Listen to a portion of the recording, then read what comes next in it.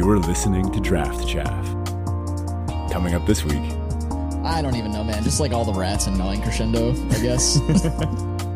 Let's start with most powerful card. Yeah, I don't think there was much of a debate on this one. It was Ginger Brute.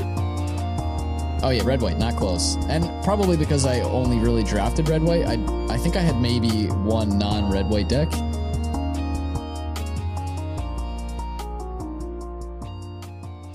What's up, everybody? Welcome to Draft Chaff. This is episode number 176. My name is Zach. I'm one of your hosts, and joining me, as per usual, Ben Fisher. What's up, dude? Not a lot. You know, it's times like this that I'm thankful I have a co-host who's very patient with me when it comes to editing and things of this nature. I may have lost my temper a little bit on the pre-show today. It was so funny. Check out the pre-show for well, let's just say I think I need some lessons in how to use either GIMP or Photoshop or Fire Alpaca, maybe some combination of all three, but apparently you're not supposed to use all three at once. No, they pretty much all serve the same purpose, so we'll get there. But today is our farewell to WOE. You know, we're calling this one WOE Long Farewell. I think that's a clever name, Ben. Thank you. Yeah, well done there. But yeah, we are saying goodbye to WOE. Before we do, though, our usual housekeeping, do jump in the Discord if you're not already in there. We've been making some really big changes over there. Cleaned up a lot of channels. We've got some new kind of forum channels in there that make things a little bit easier to keep organized and find different formats that may be coming in and out of playability or brand new formats, etc. We also released our new Bounty Boards channel, which, while it's not technically live yet, you can go preview and take a look at that. We'll talk more about that in a little bit. And it's also just a great place to be to chat all things MTG, discuss your picks, talk about your trophies, chat about life, any of these sorts of things. The link to that is on our Twitter page as well as in the episode description, so do check that out if you want to join the community over there. And if you'd like to support the show directly, you can do so on Patreon at patreon.com/DraftChaffPod. Huge thanks to all of our patrons who continue to support us each and every week. And we're live. We have been talking for like 2 months now about the relaunch of our Patreon. It's live. You can go check it out right now. We have all sorts of new stuff there. You may have already noticed we've rebranded our art.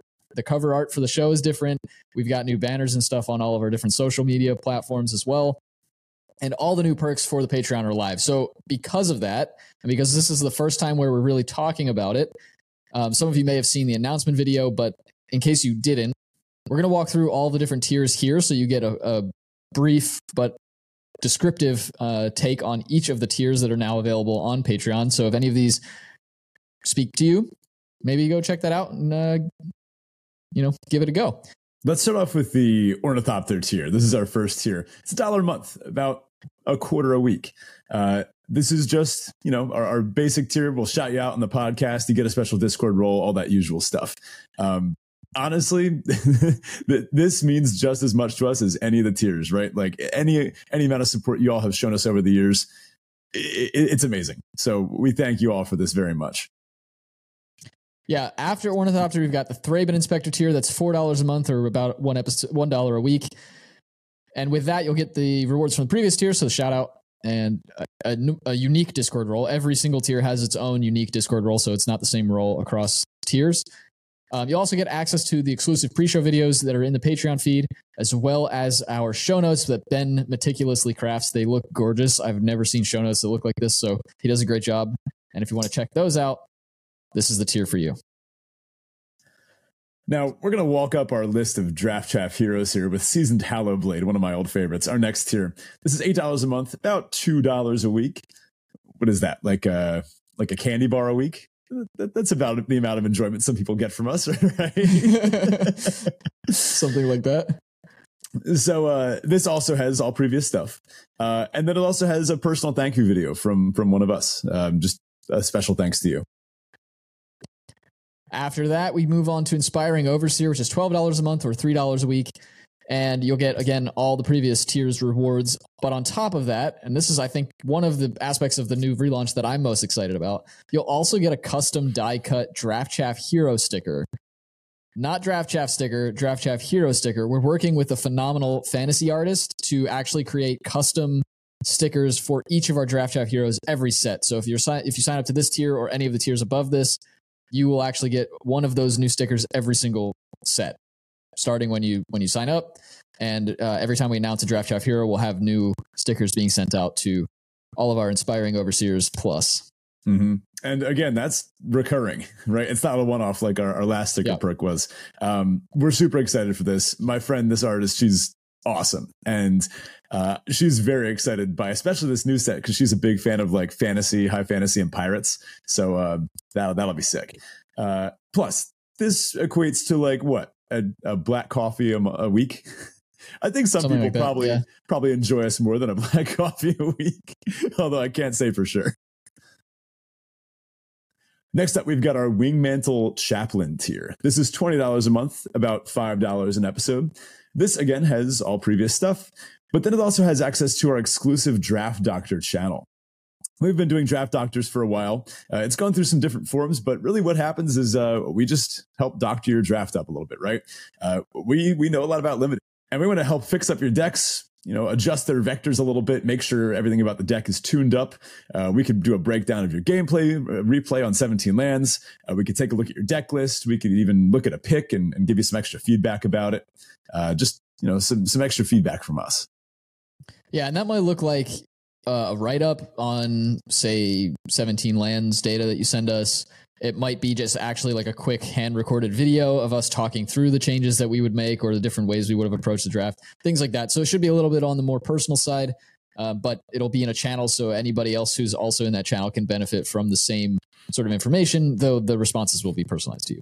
And lastly, another one of our very exciting tiers here. This is our last tier, the Sarah Angel tier. It's $40 a month or $10 an episode. You get all the previous tier. This is the top of the line. So you're getting everything that comes before this.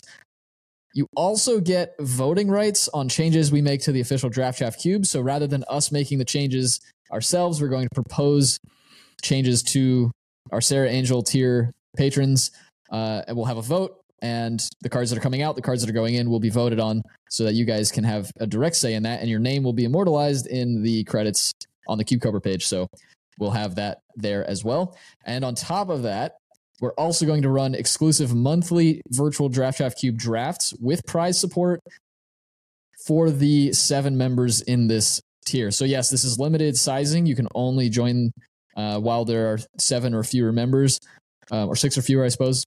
7 total. And the reason there are 7 is because either Ben or myself will also be in those drafts. So you'll get to draft the cube with prize support, but you also get to draft with one of us. And if someone can't make it, then, one of us will jump in as well. So maybe both of us, maybe just one of us. But we're really excited about that. Love to see that happen and get to give you guys some prizes for drafting our cube, because that would be phenomenal.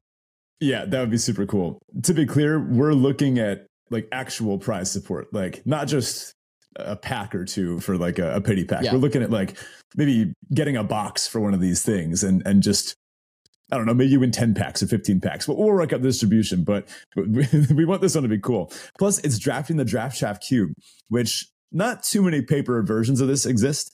I know a couple of people that have ordered the entire Draft Chaff Cube. Shout outs to them. Awesome stuff. Glad you have it. Hopefully you're enjoying it. I have my copy of the Draft Chaff Cube, and we've gotten amazing feedback on it. People have said it's a super fun cube, really fun environment. And the best part is you get to play with all the Draft Chaff cards you've loved and forgotten and known about over the years.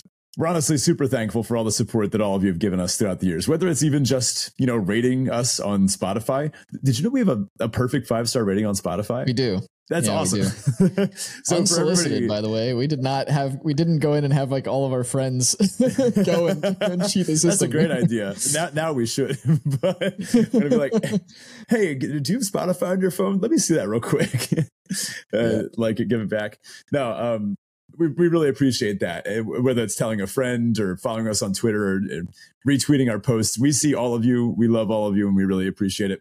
And know that we're not sponsored as of right now. Like the entire way that we're supported in doing this is from the Patreon. So, we do this because we love to do it, right? But we do a good amount of work. Like all this stuff we've probably put in, I don't know, I've been putting in probably like 2 or 3 hours a day for the past couple of weeks. Some days on, some days off. But yeah, that's what it's felt like. And all that is to say, we really appreciate everybody who's given to us and has continued to be a part of our community. And I think we've made up the best community of limited players on the internet. I think that's just what it is. I mean, have you seen the Discord? Like, there's so many people from all over the world, and everyone's just talking about drafting and how much fun it is and how much we all love it. I mean, what's better than that, right? Yeah, and we're not quite done, right? With the Patreon rework, we have a few other things. So a couple of reasons we want to kind of boost funding, and some of the motivation behind redoing the Patreon was A, to make it easier for you guys to support the show and feel like you're actually getting more out of it than what we were offering prior. B, with the launch of our Bounty Boards channel. So the Bounty Boards channel is a channel in the Discord where every single set we're going to release what we're calling a bounty board. The board will have a list of bounties or achievements that you are able to kind of submit proof of having collected or earned, and you'll accrue points throughout the season. Whoever has the most points at the end of the season, top 3 spots, will win real prizes, booster packs.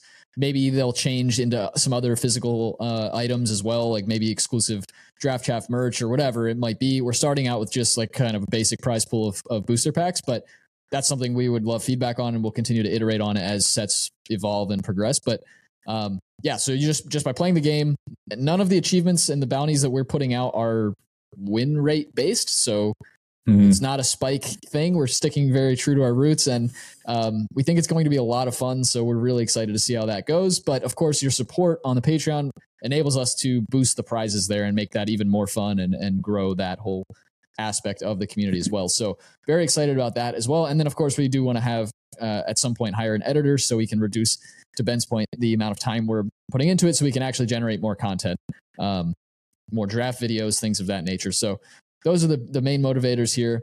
And if you join now, we're in the middle of a launch window. If you join between when this episode is released and November 15th of 2023, you'll get an exclusive Draft Chaff acrylic pin as well, featuring our new logo. So that's just kind of an extra thank you to say thanks for joining during this like relaunch and kind of sticking with us as we were revamping a bunch of stuff.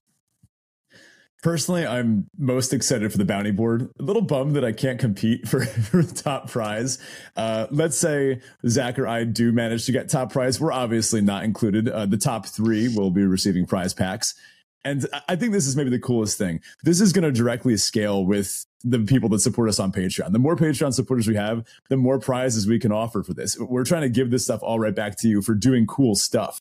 So, maybe let's say someday we'll have like the top 5 people will be able to get prize packs, or we can increase the number of prize packs that we give out.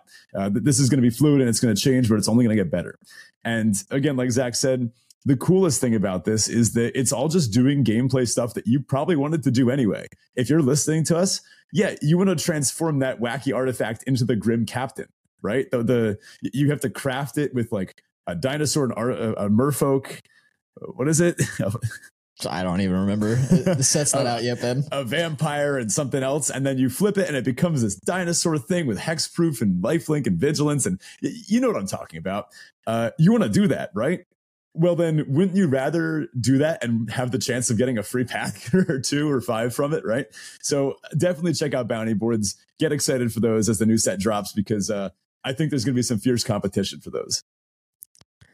And again, just to wrap this all up, you can check all of that out at patreon.com/draftchaffpod. All the details are there. You can read the public post on what the pin is about and all that kind of stuff. But yeah, thank you just for listening. Whether you choose to support us on Patreon or not, the fact that you're here listening is way more meaningful than I think you could possibly know. When we started this, we did not expect to have even remotely the number of people we have listening to this show. So thank you for your support in just listening. That's phenomenal. Mm-hmm. Thank you, listener. You specifically, not those other people that aren't you. You know exactly what I'm talking about. It's you right now. With that, now that our shilling is out of the way, let's move on to our crack a draft type thing. We have a pack one, pick one here to kind of send WOE off into Fairy Tale Land or wherever we send sets that we're no longer drafting. So let's start here with some commons. We've got Shadow of the Oath. That was the 5-mana black kill spell. Puts a wicked roll on something. It was fine, right? Yeah. I feel like most of these cards are going to be just, eh. I mean, 5 mana black removal spell, sorcery speed. You're never super stoked about it, but it's always fine. Titanic Growth. Go see the Sirkovitz thread that's actually not really about Titanic Growth for more information. Unruly Catapult, bit of a plant for blue-red, kind of a flop. I never really got that one to work. Again, you could say that about most cards in the average pack of WoE 2. Twinville Guide, just not exciting. Non-Crescendo, pretty niche, but in the Go Wide's Rat deck, it was pretty good. Archon's Glory, I like this one. This one was a good white bargain spell to use with Princess Takes Flight. Yep. I actually had some games where I knew I had an Archon's Glory left in my deck, and I knew Princess Takes Flight was about to go to the 3rd chapter and give them their creature back on my next main phase. So I would set a draw step stop to see if I drew the Archon's Glory, and then I could sack it before getting to my main phase. And I did that multiple times. It was pretty sweet.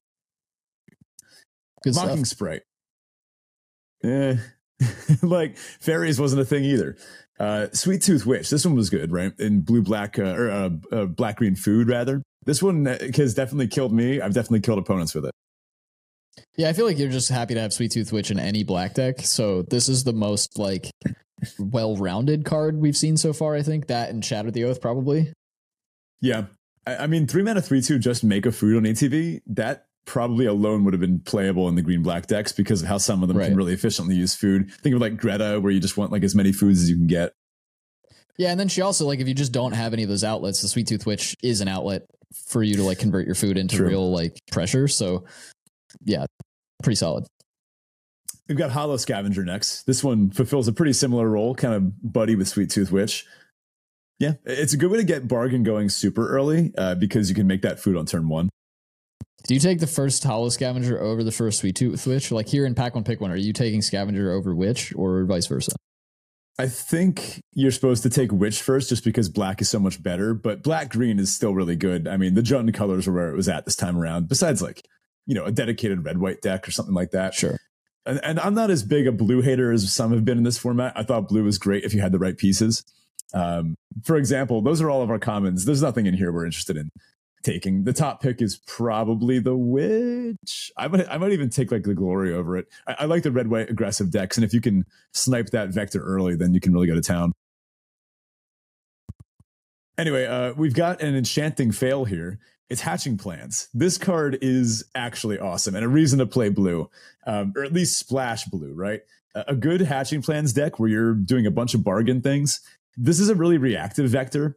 I think the best card to pair with Hatching Plans is Kellen's Lightblades, because it just destroys an attacking creature for 2 mana and draws you 3 cards in the process. So just really, really good value. Yeah, it's really not hard to make Hatching Plans like viable include in any deck that can cast it, and like just put bargain cards in your deck and you're good. Yeah, you would probably put bargain cards in your deck anyway, right? Like a lot of them are pretty efficient rates. Also done commons, we got some competition. We've got Tough Cookie. This one was a banger. Yeah, pretty solid. I think I'd probably take the Tough Cookie here, given what we've seen so far in this pack. Ooh, over the Hatching Plans? What's going on? I would take the Hatching Plans. Think I would. I just feel like some of these like low end, and I haven't actually drafted the deck, but from some of the different screenshots and you know discourse that I've seen, I feel like it doesn't take a whole lot to make like this kind of low to the ground aggressive deck that like the dirtily decks that are trying to do the Hatching Plans thing just get run over. Like I don't care if you draw 3 cards if I'm killing you. I feel like we've done a bit of a role reversal thing. Like, what's happening? Why am I advocating to take a blue card and you're telling me that I should be taking a low aggressive green creature? What's happening here? What did this relaunch do to us? Did we body swap? This is a nice Freaky Friday thing. Anyway, no, Tough Cookie is great. I mean, this is great in the black-green food decks. It is 2 food in 1, right? So for those things that really care about it, it's obviously great with Sweet Tooth Witch. And then even just the animating an existing food. The fact that this can be 4 hasty power in the late game if you have an existing food laying around, and then 4 more power the next time. This is a 2-drop that demands to be killed. So I do think it's probably the correct pick here over Hatching Plans, but I'm a menace. I'm going to take the Hatching Plans anyway. We've got a Picklock Prankster. This one was fine. Again, just like sound like a spellsy, fairies-y thing. Just not what you want to be doing in the format. A fairy fencing as well, our last uncommon. Good kill spell, but the blue-black fairies deck, I think I saw it come together like exactly 3 times. And one of those was at pre-release. Now, our rare here is an interesting one. It is Extraordinary Journey. This is the XX blue mythic, or rare rather. When it enters the battlefield, you exile X target creatures. Their owners can replay them. And then it has the clause, whenever one or more non-token creatures enter the battlefield from exile, you draw a card. And that's for both your side and the opponent's side. So that means all the things that you bounce, let's say you cast this for X equals 2, right? So 6 mana, you bounce 2 of their things to exile. Whenever they replay those things, you draw a card. Like each time it happens. And let's say you're casting adventure creatures, right? So you cast the adventure half, you cast, Hollow Scavenger. And then you cast the main creature side of it, right? From exile, you draw a card off that too. So if you had a critical mass of sort of like teamer adventures-y cards, a critical mass of creatures with adventures on them, you could draw 1 million cards. Like this is a board wipe that also refills your hand. If you can dump a bunch of mana into this in the late game and even just reset some of your stuff, maybe something under an aura that's locking it down, something that's under a cursed roll that your opponent put on it. There's a lot of cool stuff you can do with this card. It's super flexible. That being said, it is not very good against black-red rats or red-white beatdown, or I don't know. I feel like this card deserves a second shot. Maybe in the draft Chaff cube. I don't know. We can put a pin in that. I think I would probably take Hatching Plans over it. I wouldn't fault someone for taking Tough Cookie over everything, though. I think I'm still on Tough Cookie, yeah. All right, on to our main topic this week. And if you're a longtime listener or an astute listener of any kind, you may realize that, wait, where did 2 other segments go? Because we usually have 2 other segments here. We're changing things up. As part of a revamp, we're switching up a little bit how the show goes. We want to give you guys more of the value up front, and we'll kind of circle back to those things. They're not gone, but they'll be at the end of the episode. So stick around if you want to hear things like our Teferi Tybalt or our listener question of the week, and we'll go through those at the end. So let's jump in. It is time to say goodbye to WOE, Ben. I know you're so sad about it, but it is time to say goodbye. So, of course, as we usually do, we're going to give Chaffee Awards away for various categories to certain cards in the set. Let's just jump right into it. Let's start with most powerful card. Yeah, I don't think there was much of a debate on this one. It was Ginger Brute. Everyone's thinking it. It's that pesky little guy. He wears counters well. he wears rolls well. No, obviously it's Gruff Triplets, right? I mean, this card's win rate was just through the roof. It is the most brutal thing to see come down to the side. Imadane's Recruiter, you can beat that card, right? And it's probably one of the other most dominant cards in the format, one of the ones that'll actually stick in our memories from this. But Gruff Triplets is the one that really just made people say, that card does what now? Yeah. Sometimes if you tried to kill it, things would get worse for you, right? So Gruff Triplets was just an absurd bomb. It is definitely the most powerful card in the format. Ginger Brute, maybe a close 30th or 40th. Yeah, and it's interesting too. This was, I believe, if memory serves, this was the first like standard legal set we got where they moved to that like 1 planeswalker per set design, right? Yeah. Like, I think this was the first one. So that's interesting. Planeswalkers aren't really a thing anymore. And I kind of thought it was refreshing. Not that you used to run into them all that often anyway, because they are mythics, but like it's kind of nice to not have to think like, oh, they probably have any of the 5 planeswalkers in the set. I kind of appreciated that. Kind of a tangential thing there, but yeah, Gruff Triplet's absolutely ridiculous. And if you were lucky to have more than 1 on the battlefield at a time, and I mean more than 1 cast from your hand, not the tokens, you know what a good time is like. I can't imagine losing with a deck that has 2 copies of Gruff Triplets in. I'm done. Cancel the show. We're closing it down. It's over. We just relaunched. We went through all this work. All right, next up is the least powerful card, a card that actively harms you for casting it. What do you got? Well, I actually took that a step further. Not a card necessarily that actively harms you for casting it, but a set of cards that actively harm you by putting them in your deck. And those are the enchanting fails. I ran out of space to type them all out, but all of the enchantments that were added as a bonus sheet in this set that just didn't get there for limited. They were great constructed plants and reprints and such, but they really just were not. They weren't something you really should be paying any attention to in the limited format for the most part. If you or a loved one put Blood Moon into your sealed deck because maybe you didn't know what was going on at the start of the format, or you were like, oh, this card looks cool, you may be entitled to financial compensation. Please like, comment, and subscribe. Join the Discord. We'll hook you up.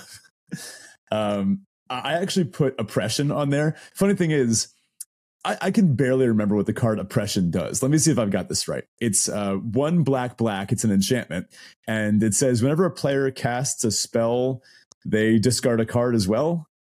Something along those lines. I was also considering Repercussion, which is whenever a creature is dealt damage, it deals that much to their controller, I believe. I barely know what these are. Like, these are wacky, random, commander playable enchantments that, someone's going to put in their ridiculous, I don't know, Zur the Enchanter deck or some nonsense like that. And these were just such a miss in limited. It's just so disappointing. Such a bummer that, this slot that's been used well, like, look at how March of the Machines did it, right? The bonus sheet was awesome. Here, it was just such a whiff. So how'd I do? Did I get him right? Yeah, you did. Yeah. You nailed him. Nice. All right. So next up, we've got Most Annoying Card. This is a card that you just kind of hate to see come down on the board across from you. Ben, what'd you got? I put down Harried Spearguard for this one. This one is that 1/1 haster that dies no rat.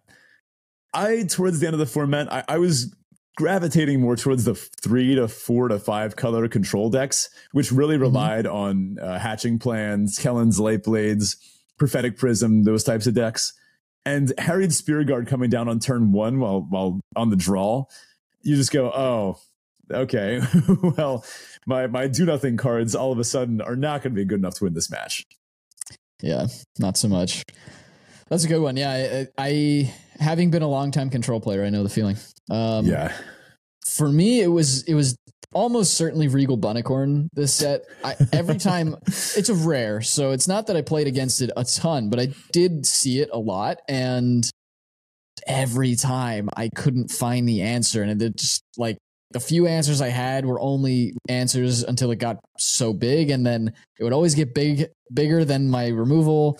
Yeah. Before I could draw the removal, and I could just never get rid of the thing, and then it was it's super frustrating. Yeah, you top deck Torch the Tower, and you look and it's a 4/4, and then you're like, it's okay, it's okay. I have a cut in my hand, and the next turn they play like 3 more creatures, and you're like, wait, and then so it's a 7/7, but now cut in ends. It's a mess. It's not fun, and it's really easy to make that thing big because everything just like generates random food and like other stupid artifacts or rat tokens or whatever, and like the thing gets big quick. The other kind of runner up for this one that I had was Tough Cookie, just because you kind of pointed this out earlier, Ben, but having to waste like really good removal, I say waste, in this case I think it's actually good, but having to point good removal at a 2-drop feels bad. Like, it just doesn't feel good. Yeah. What was the best janky combo? This is a fun Chaffee to award. I always like seeing what people can come up with for this. I don't even know, man. Just like all the rats and gnawing crescendo, I guess. Just gnaw away at your opponent. Yeah. I mean, going really wide and casting a 2/0 to all creatures, that's historically been a pretty solid strategy in limited. I mean, think back to DMU, right? That was sort of White's vector in DMU. Here we've seen it kind of more centered in red, and a bit in black too, but yeah. I mean, the first thing that came to mind was actually just Imidane's Recruiter, because like both halves of it by itself is a combo. I don't think it's a janky combo though. Like, it's actually just a good one, and it's yeah. Best combo is Trained Troops plus Imidane's Recruiter. Enough said. Yeah. My Chaffee here is going to go to Princess Takes Flight plus Stockpiling Celebrant. I've had decks with 3 of each of these. It's so cool. That's disgusting. Yeah. And these work pretty well with each other, right? Like, you're playing the Celebrant, you're bouncing the Princess Takes Flight. The second chapter helps buff the creatures that you're playing. You get this sort of it's almost like an aggressive start with a combo finish. because when you have this sort of chain going, you're scrying with the celebrants to find your other princess takes flights and your other celebrants to pick up other things. You're still casting other cards because this only is like 3 mana a turn. On turn 5, you can do like one of these 2 and a 2-drop. These decks were really consistent because of all the scrying and how you could usually get copies of both. There weren't too many people at the table that could make good use of it. It felt like I don't know, I guess it felt like Princess Takes Flight was a very specific vector, and there were only a handful of cards that could profitably interact with it. Specifically, like white cards that would help you bargain, or somehow interact with it in another way, like how Stockpiling Celebrant does by bouncing it to your hand. There was that icy kiss of something. There was a 1 mana white spell that also interacted with it. Whatever. I don't remember. Yeah. This was my favorite combo by far, and probably what I'll miss most about the format. I really liked this sort of nonsense that the white decks get up to. All right, so next up we've got the Chaffy for Chaffiest Chaff. This is a card or set of cards that were really awesome and limited. Probably just won't ever see play in any other format besides the limited format they were printed in, and but actually were decent in that format. For this one, I've got Hopeful Vigil and Hopeless Nightmare. This kind of pair of cards. Hopeful Vigil was the 2 mana white one that ETB'd and made a 2/2 knight. Hopeless Nightmare was on the ETB'd and forced their opponent to discard and lose some life. Really interesting cards. Clearly set up to make the black-white deck tick and like have enchantments be put in the graveyard. But it turned out other decks also just wanted these. The black-green deck was really efficient for bargaining. I mean, think of like Hamlet Glutton, where it wanted a Hopeless Nightmare down early so you could play a turn 5 6/6 gain 3 with Trample. Hopeful Vigil was great in the red-white decks because it activated Celebrant, right? So you could celebrate just by casting this one single card, and that was good. Black-white got kind of sniped here by the rest of the black and white decks because these key pieces that the black-white deck probably need in order to function, because let's be honest, it didn't. These were just really good everywhere else.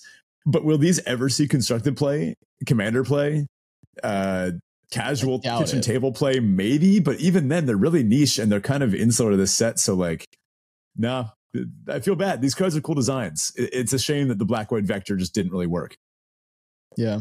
No, I totally agree. These were kind of on my mind as well with this Chaffy in particular. They did feel really good, and I think actually the fact that they had homes in so many different decks increased just how good they were. Like they were just so playable. You could speculate on one of these early and pretty much put it in any deck you ended up in and still feel good about it. So definitely good in the format. And yeah, I agree. They're probably not powerful enough to see play pretty much anywhere else. Maybe Pauper. Yeah. Next up, our Chaffy for Oops. We misjudged a certain card. What card did we misjudge most?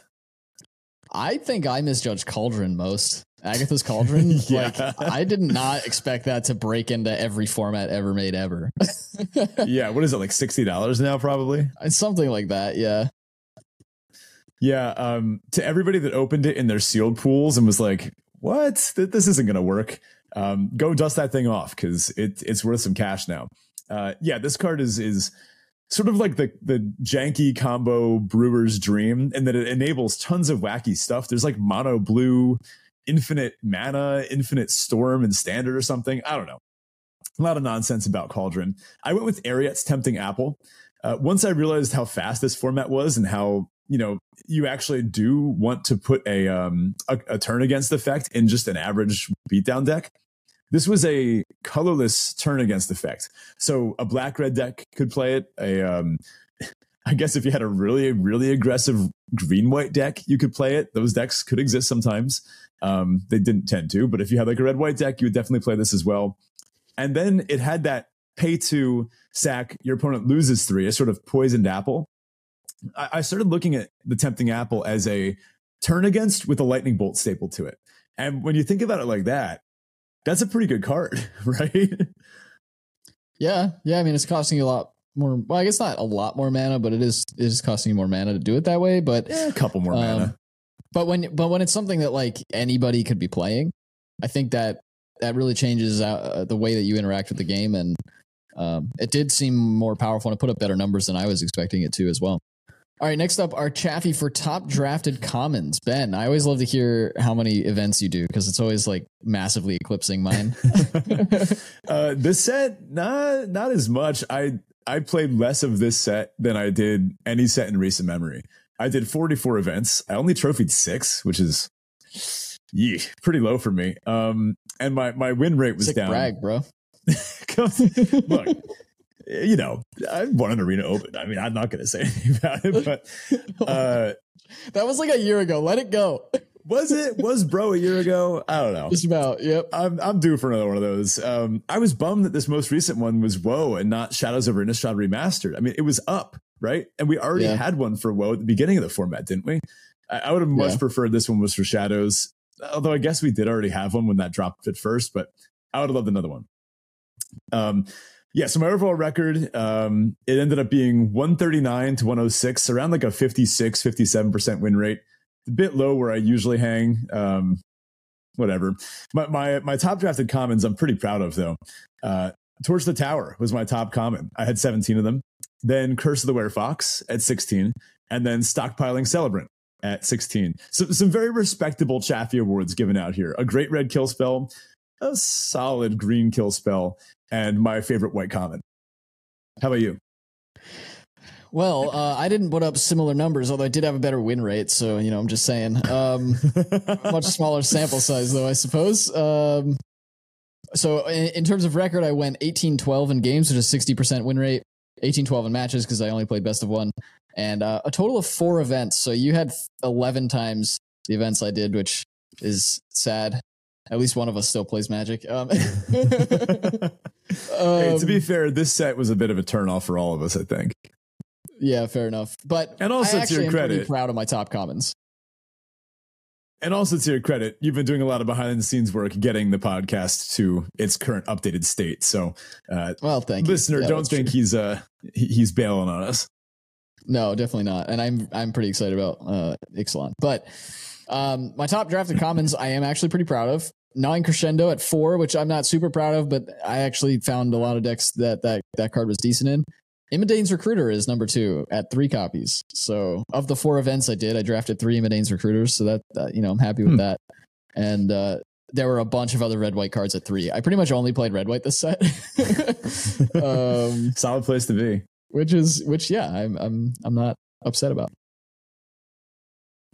Shout out to 17 Lands for letting us easily access this kind of data. 17 Lands is the best. If you're not using them to help track stuff, go do it. It's the best. Hashtag not sponsored. Yeah, no, we just love 17 Lands. I'm one of the patrons. I sponsor them. Yeah.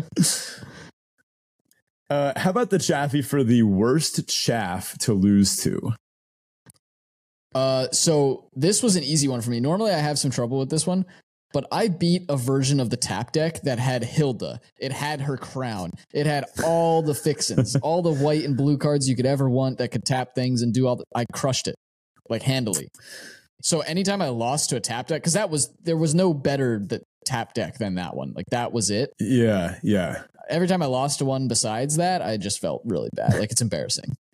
Yeah, I actually had the Hilda deck on here because when you see your opponent has it, it's like, no way do they have. I mean, they always have it all, right? You see them playing blue-white. You see them play the uncommon charade, right? And you're like, oh, that's good. Like their tap things are now turned on. But they probably don't have Hilda, so there's nothing to worry about. And then they always have Hilda, like every single time. And to be fair, the tap deck was nuts when Hilda was on the battlefield. I don't think I ever beat a resolved Hilda because you just immediately have like, if you have that deck, you've probably put enough tapping things in it so that you can activate Hilda immediately. You make a 4/4 and then like draw a card or something. I don't know. There's no bad way to use it. Specifically, probably the worst chaff to lose to within that deck. I once lost to a Rhyme Fur Reindeer. Do you remember what that card is? I remember the art. I can't remember what it does.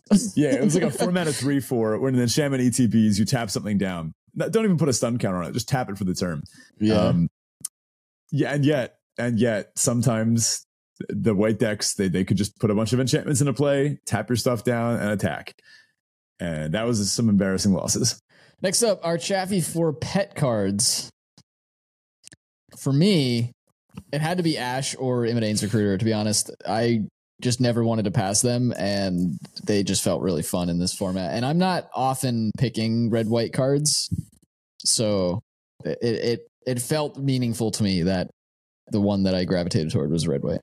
Mm-hmm. Yeah, I really enjoyed the play style of Ash, and honestly of Recruiter too. It was a fun card to cast. If anything was going to make it from this set into the Draft Chaff Cube, Recruiter might be up there. My pet card was Stockpiling Celebrant. Loved bouncing nonsense to my hand, including Hopeful Vigil, right? Celebrant, Hopeful Vigil, put as many of those in a deck as possible, and I'll be happy. Now, next up is our Chaffee for a card pet. You heard of pet card. Now take our card pet. Which card do you most want as a pet? Oh, come on. This set had 2 really, really cute otters in it. How am I supposed to pick one? So it was easily a tie between Frolicking Familiar or Elusive Otter. I suppose I'd want the flying one, but that was a tough choice. Not the one that can put a bunch of counters on you?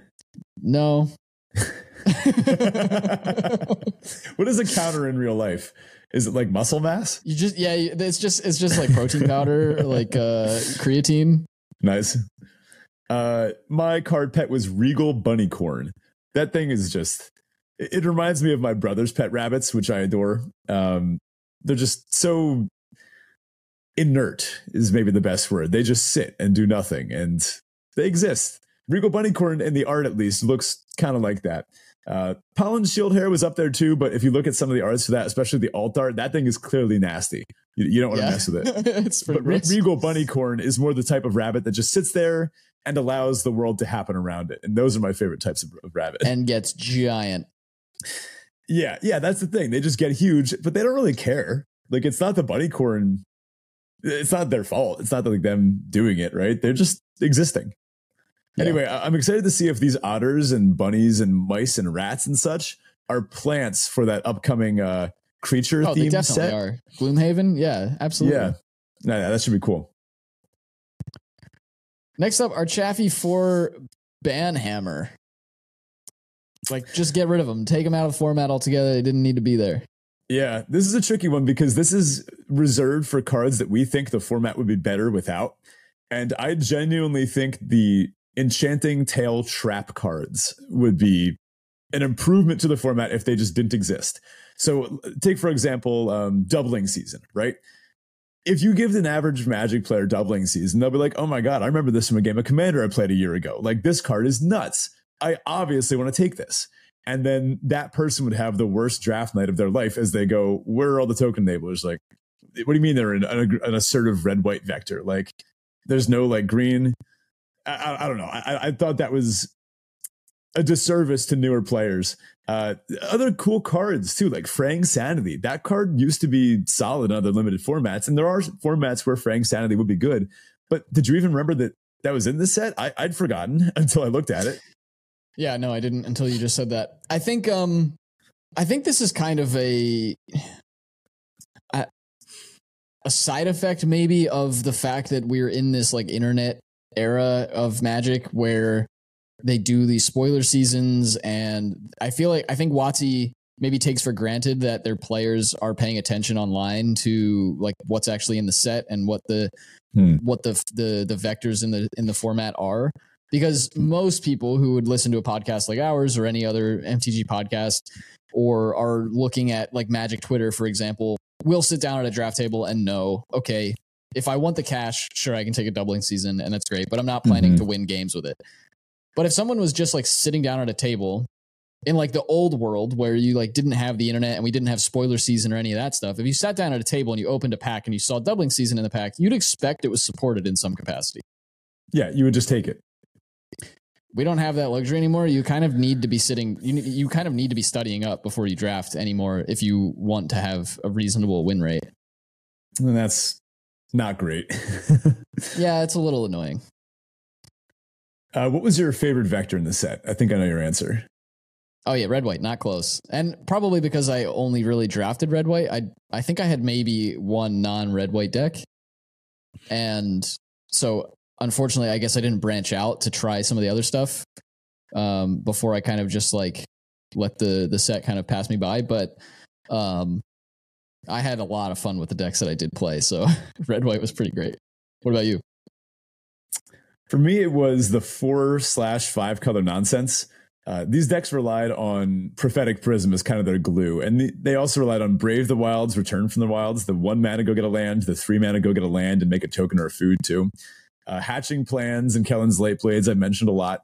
You could basically just take all these random cards, know that you'd be able to splash pretty much anything. And then it was sort of like some of those old decks where think back to like, what was it? The second Ixalan block, when you could draft these like multicolored decks that you just put a bunch of chickens in, the 2/5 flyer, and you would just sit behind them forever, and you knew you were safe, you knew you couldn't die, and eventually you would draw your win con and the mana you needed to cast it, and you just win. It sort of had that vibe to it. Where you could take like a horned lock whale or a Balloona, even if you're a base black green, and you'd be like, I will eventually get all my lands together. I will eventually have the stuff I need to do this. And I have the card advantage and the card quality needed to survive. Because when you have the super reactive vector, I keep talking about Kellen's Late Blades, but it's 2 mana destroy an attacking creature if you enable it properly. And that's really powerful. That can help a reactive vector survive so that they have the time to make use of these expensive and hard to cast bombs. Then again, I would sometimes just go 1-3 with these decks because there were so many good beatdown decks. I don't know. That's another issue with the format, though. All right, so what's your least favorite vector? That's got to be tapping. I'm just so bummed by how this one flopped. I mean, tapping in theory should have been a fun, unique. There were multiple build arounds like that were clearly vector posts for it, and they just did not do anything. They were just so bad against the hyper beatdown stuff. It's really disappointing.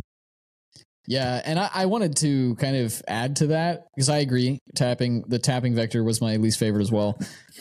But I want to kind of, for lack of better phrasing, double click on that. We're specifically saying the tapping vector, not blue-white.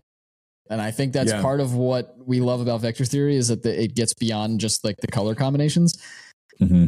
There were really good blue-white decks, but they tended to be more like mid-rangey kind of like tempo / value decks, as opposed to just like everything's about tapping and let me lock down your board and then I'll figure out how to win. Yeah. And the ones that went hard into tapping just didn't work. That vector looked very well supported and it just wasn't good. What were some cards you never cast? I mean, all the non-red white stuff. Nice. I played enough of the format that I was able to cast most things, but there were a couple of rares I never got. Werefox Bodyguard, never saw one of those. A Farsight Ritual, sort of like the Memory Deluge, the 4 mana card draw spell. Tangled Colony, the 2 mana rat. Blossoming Tortoise, that mythic. And obviously, I pretty much never cast any of the Enchanting Fails. So that was a big bummer there. I mean, when you just tell me, hey, there's this set out right now, and around 10% of it, you should just never cast. It would be a mistake to cast that in game. I care about having fun, but I also care about winning games because I have fun by doing that too. So that's just a big turnoff for a format for me. All right. Draft Chaff Cube inclusions. Did anything make it? Is anything on the chopping block? Are we looking to add anything? I mentioned earlier, we actually have a couple good options for blue board wipes. Right now, the ones in the cube rely about mass bounce. I think we could maybe get a little more creative with that. Asinine Antics is a funny Magic card. And I sometimes forget it's in this set because it's a mythic. It doesn't come up very often. But that's the 4 mana, turn all of your opponent's things cursed. Make them all into 1/1s. And I mean, that interacts a little differently with the cube than it does us in this set. There's a lot of flicker effects. There's a lot of reanimation and sack effects. I don't think it would be nearly as powerful, and it wasn't even that powerful and limited here. I do think Extraordinary Journey could have a home. That's sort of like a blue board wipe, but it also has synergy with like exile stuff, of which there's a good amount in our cube. Oh, wait a minute. Is it a creature spell you cast from exile or a creature spell that enters the battlefield from exile? Oh, if it's enters the battlefield, then that makes the flicker deck disgusting when it already was pretty good. It's just enters the battlefield. Dude, we have to put this card in. This card is a mass. Oh wow. Gosh. It's a blue board wipe that you can use in the flicker deck. Okay, that card's definitely going in.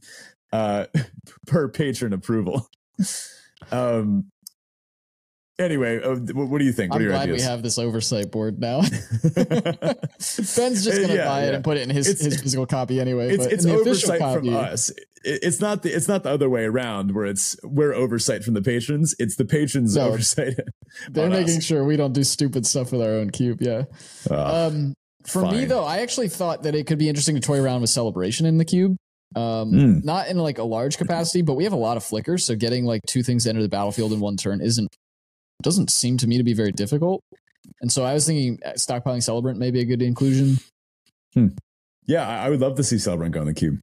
Well, that wraps up all our Chaffies. Hope you enjoyed that. We do have a little bit to continue, kind of just to send off the set. So, of course, our usual would you rather question, which evolves from set to set. This time around, would you rather be Oko's son or Rowan's brother? Neither is a great family member to be. Yeah, not so much. I don't like the position of either of these people. Son of just a total jerk, or brother of just a total jerk. So I don't know who's more gone here, Oko or Rowan. Neither is looking very good. I think I'd rather be Oko's son, though. I think Kellen's got it going.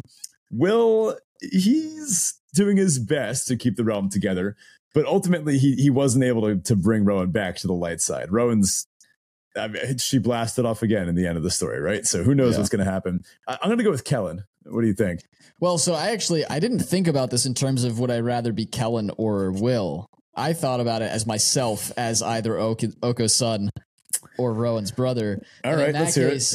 I'd much rather be like Rowan's not a very nice sister, but Oko's bound to have caused some like serious mental health issues for this kid. And while Rowan may have done so to her brother as well, I think I'd probably take being Rowan's sister because at least she's not actually insane. Like she's not off turning everybody into elk and like doing all this crazy stuff and then just like peacing out and like I'll never talk to you again.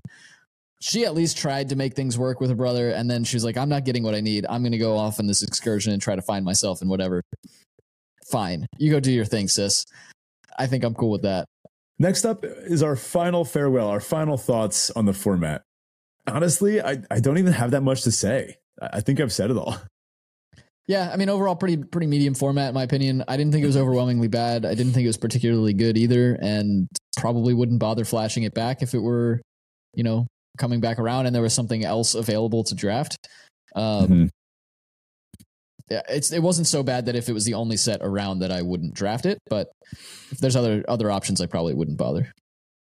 Yeah, this is honestly one of the first big misses they've had in quite a while. I mean, most vectors in this set were misses. Like the enchantments going to the graveyard was a miss. The whole rolls thing concentrated within green-white, like an enchantress type thing, that was kind of a miss. The tapping thing, that was a miss. Just some of the blue-red spells cards weren't even that good. Really all we had were like, it was like red-white, black-red, and just like a smattering of everything. Jackson Pollock. Like the black-green piles, right? So it just wasn't that interesting or replayable. The enchanting fails definitely didn't help. Not a lot of good. Actually, this week on Limited Resources, they did a really good breakdown of how there were not a lot of good build-arounds in this set, which I think in our language, we would say not a lot of good vector uncommons, ones that kind of really strongly point you in a direction that are unique and that you don't get to do all the time. I don't even remember the name of the 3 mana. It was 2 and a white. It was like Enchanting Castle or something. It was the Tapper synergy piece, right? Where Solitary Castle or Solitude Castle or something. Who cares? Like it's never going to see play ever anywhere else again. And that's sad because we love Draft Chaff and that is Draft Chaff that we should love. And I don't like it very much because it just didn't work and I never got to play it. Solitary Sanctuary, by the way. I already forget. It's like that meme. I don't know if you've seen that. There's a meme that's going around of like being from the perspective of like a guitar player not knowing the notes they play, like when they're just riffing, and like someone be like, "That's an A," and he's like, "I already forget. I don't know what that is." All right, so with WoE behind us in the dust, right? What are we looking forward to for the next set? Lost Caverns of Ixalan. Dinosaurs. I am so in for dinosaurs. I just ordered all the pieces I was missing for green-white standard humans. And then I realized I can play dinosaurs in standard. They printed a 1 mana dinosaur mana dork. You're telling me I'm supposed to not play a standard Llanowar elf? Like, that's just what I do.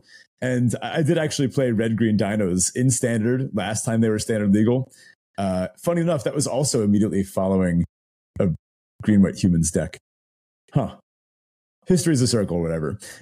Anyway, this seems like a full tilt graveyard vector, but it's all around crafting and exploration. Some cool new mechanics. This is very unique. I mean, usually with graveyard stuff, we've seen them go for like a zombies thing on Innistrad or even on Tarkir with Delve. But this is very different. So yeah, it does amaze me how the design team continues to come up with creative new things. Even we'll though see they how are it getting plays out. More complex. They are getting more complex. We should probably do an episode on just that. But we'll see how it plays out. I think some of these things sound really fun, like red white in Strixhaven sounded like, oh, that's a cool way to do graveyard stuff. Like that's a little bit different. And then it didn't play out very well. So I'm hesitantly optimistic, I suppose. It does sound really cool. I love the idea of the crafting, the exploration stuff, and the way that they've done Descend seems really cool. I'm really just excited overall to see how these mechanics work out. And I'm interested to see an Ixalan set that isn't actually like tribal. Like they didn't design it to be tribal in nature. You still have vampires, you still have dinosaurs, etc. But it's not the way the first Ixalan set was, where it's like very clearly you've got these tribes that you want to build your decks around. And so we'll see how it goes. I'm excited. Let's hop into our listener question of the week. We've got one from Patar here. Patar asks about removal ratios. Even though it's kind of what you're given and depends on what archetype you fall into, how much removal is too little? How much is too much? Cool question here. It's hard to have too much good removal overall, like full stop, but I feel like it can influence your vector. I'm going to talk about Kellen's Light Blades again because this type of effect, a 2 or 3 mana, destroy target attacking or blocking creature, or like deal 4 to an attacking blocking or creature, right? This is sometimes misused as an assertive vector removal spell, but it's actually a reactive vector removal spell. So this isn't like a beatdown card. This is a control card. And yeah, you can get away with like 1 or 2 in an aggressive deck if you're low on options. But if you have like 3 or 4 of them coming around the table early, maybe reconsider what you have and try to switch into like a reactive style control deck. And again, it depends on vectors.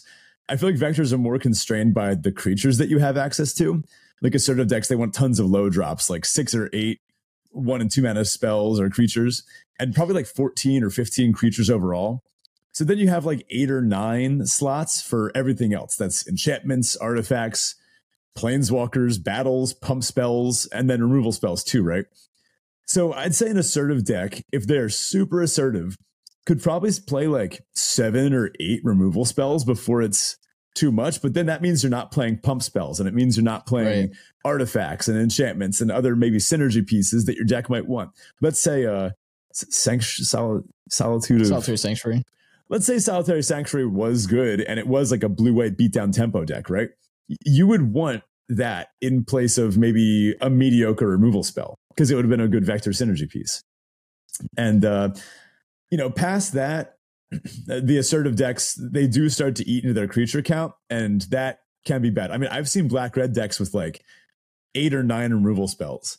I actually drafted a deck this format. I think I had like 10 removal spells, and it turned out I just couldn't build the board presence to actually attack my opponent and kill them. Reactive vectors, though, like controlling vectors, you can play basically as many as you want, as long as you have a way to close out the game. Maybe like a board wipe or like a giant bomb like Gruff Triplets or Hornlock Whale or something like that. Or card advantage like Hatching Plans to eventually flood the board. But then those decks, there's not really a limit. I would play 10 or 12 kill spells in like a good blue-red deck in Shadows of Innistrad, for example, right? Where you have Rise from the Tides to eventually make like 15 zombies and just attack all in one turn. You can just kill all their stuff and bide your time. Yeah, fair enough. I think that's a really nice overall explanation for it. In general, too, I think these sets, sets today and for probably the last like at least half a decade or so, there are just way too many threats to deal with. And so like you can almost never, to your point, Ben, you can almost never have enough removal. So you should just really prioritize finding removal that's worth putting in your deck in the first place. And that's why we talk so often about just like unconditional removal and how good that is, because you don't have very many slots in a deck for removal typically, so they better be really good. And I think a lot of times if you can worry more about like outpacing your opponent in terms of threats, you're going to be just as good as if you focus entirely on removal. Mm-hmm. All right, on to our Teferi Tibble. This is our Roses and Thorns style segment where Ben and I share a high and a low from the past week. Ben, how's your week going?